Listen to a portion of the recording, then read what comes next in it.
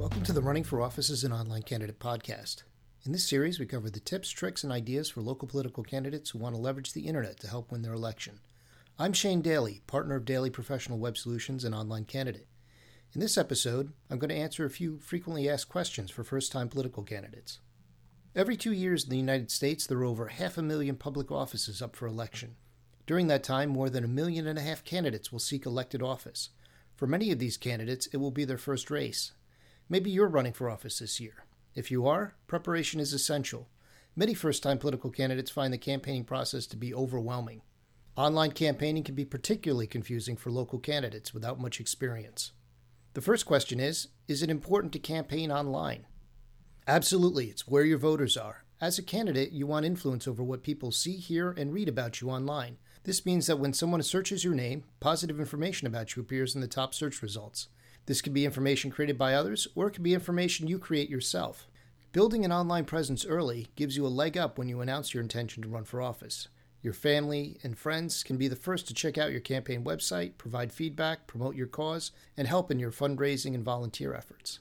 Back when we started Online Candidate, we were often asked why a candidate needed a campaign website. Those questions seemed to end after the 2008 presidential election when candidate Obama raised a record amount of money. Many were small donors, and many contributed money for the first time, with an average donation of just $68, and a good chunk of that money was raised through online methods. So candidates today really don't need to be sold on why they need to campaign online. The question we often hear nowadays is, how early should I start my campaign? In recent years, we're sometimes contacted by people looking to start their online campaign as far as 2 years from their election day. That may seem a little extreme if you're running for a very local office, but starting early isn't a bad idea. One way to get familiar with online campaigning is to learn how social media works on a personal level. Pay attention to what other candidates do online. How do they promote themselves? What online tools are they using? Figure out ahead of time what tools, resources, and tactics that you plan to use. You don't need to have everything in place on the day you start to run for office, but a campaign website, social media accounts, and a way to take online donations can be enough to start. How can you use digital advertising for your campaign? There are many ways for candidates to promote themselves online. A campaign website and social media are the most common promotional platforms. Your website will act as the hub of your campaign and the place where you'll push advertising traffic to promote your message. Most online advertising is of the paid type.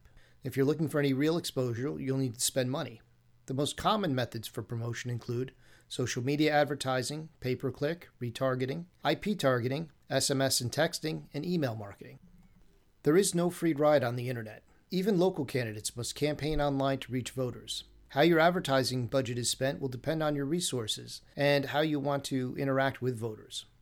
So, for example, Facebook ads are a cheap and simple way to promote your campaign. You can promote posts and target Facebook ads to various audiences. However, there have been restrictions and disclosure requirements put in place over the last few years. Depending on the number of people you want to reach, pushing individual posts can cost as little as $5 to $20 each, or as much as hundreds of dollars if you want to target a much larger audience.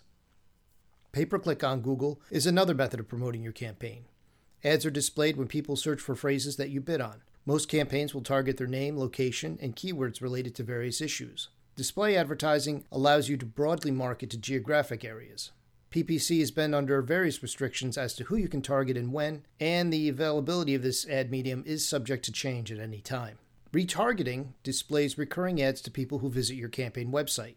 The goal is to get them to return to your site by showing your ads on ad networks that display on other websites and email portals. While affordable, this advertising method limits your audience to only those who have already seen your site. IP targeting allows you to reach voters directly, even if they've never visited your website. Physical addresses can be translated to IP addresses, allowing ads to be targeted one-on-one to potential voters. You can reach members of your party, households matching a certain demographic, or even specific geographic locations. Text messaging services have grown in popularity and ease of use.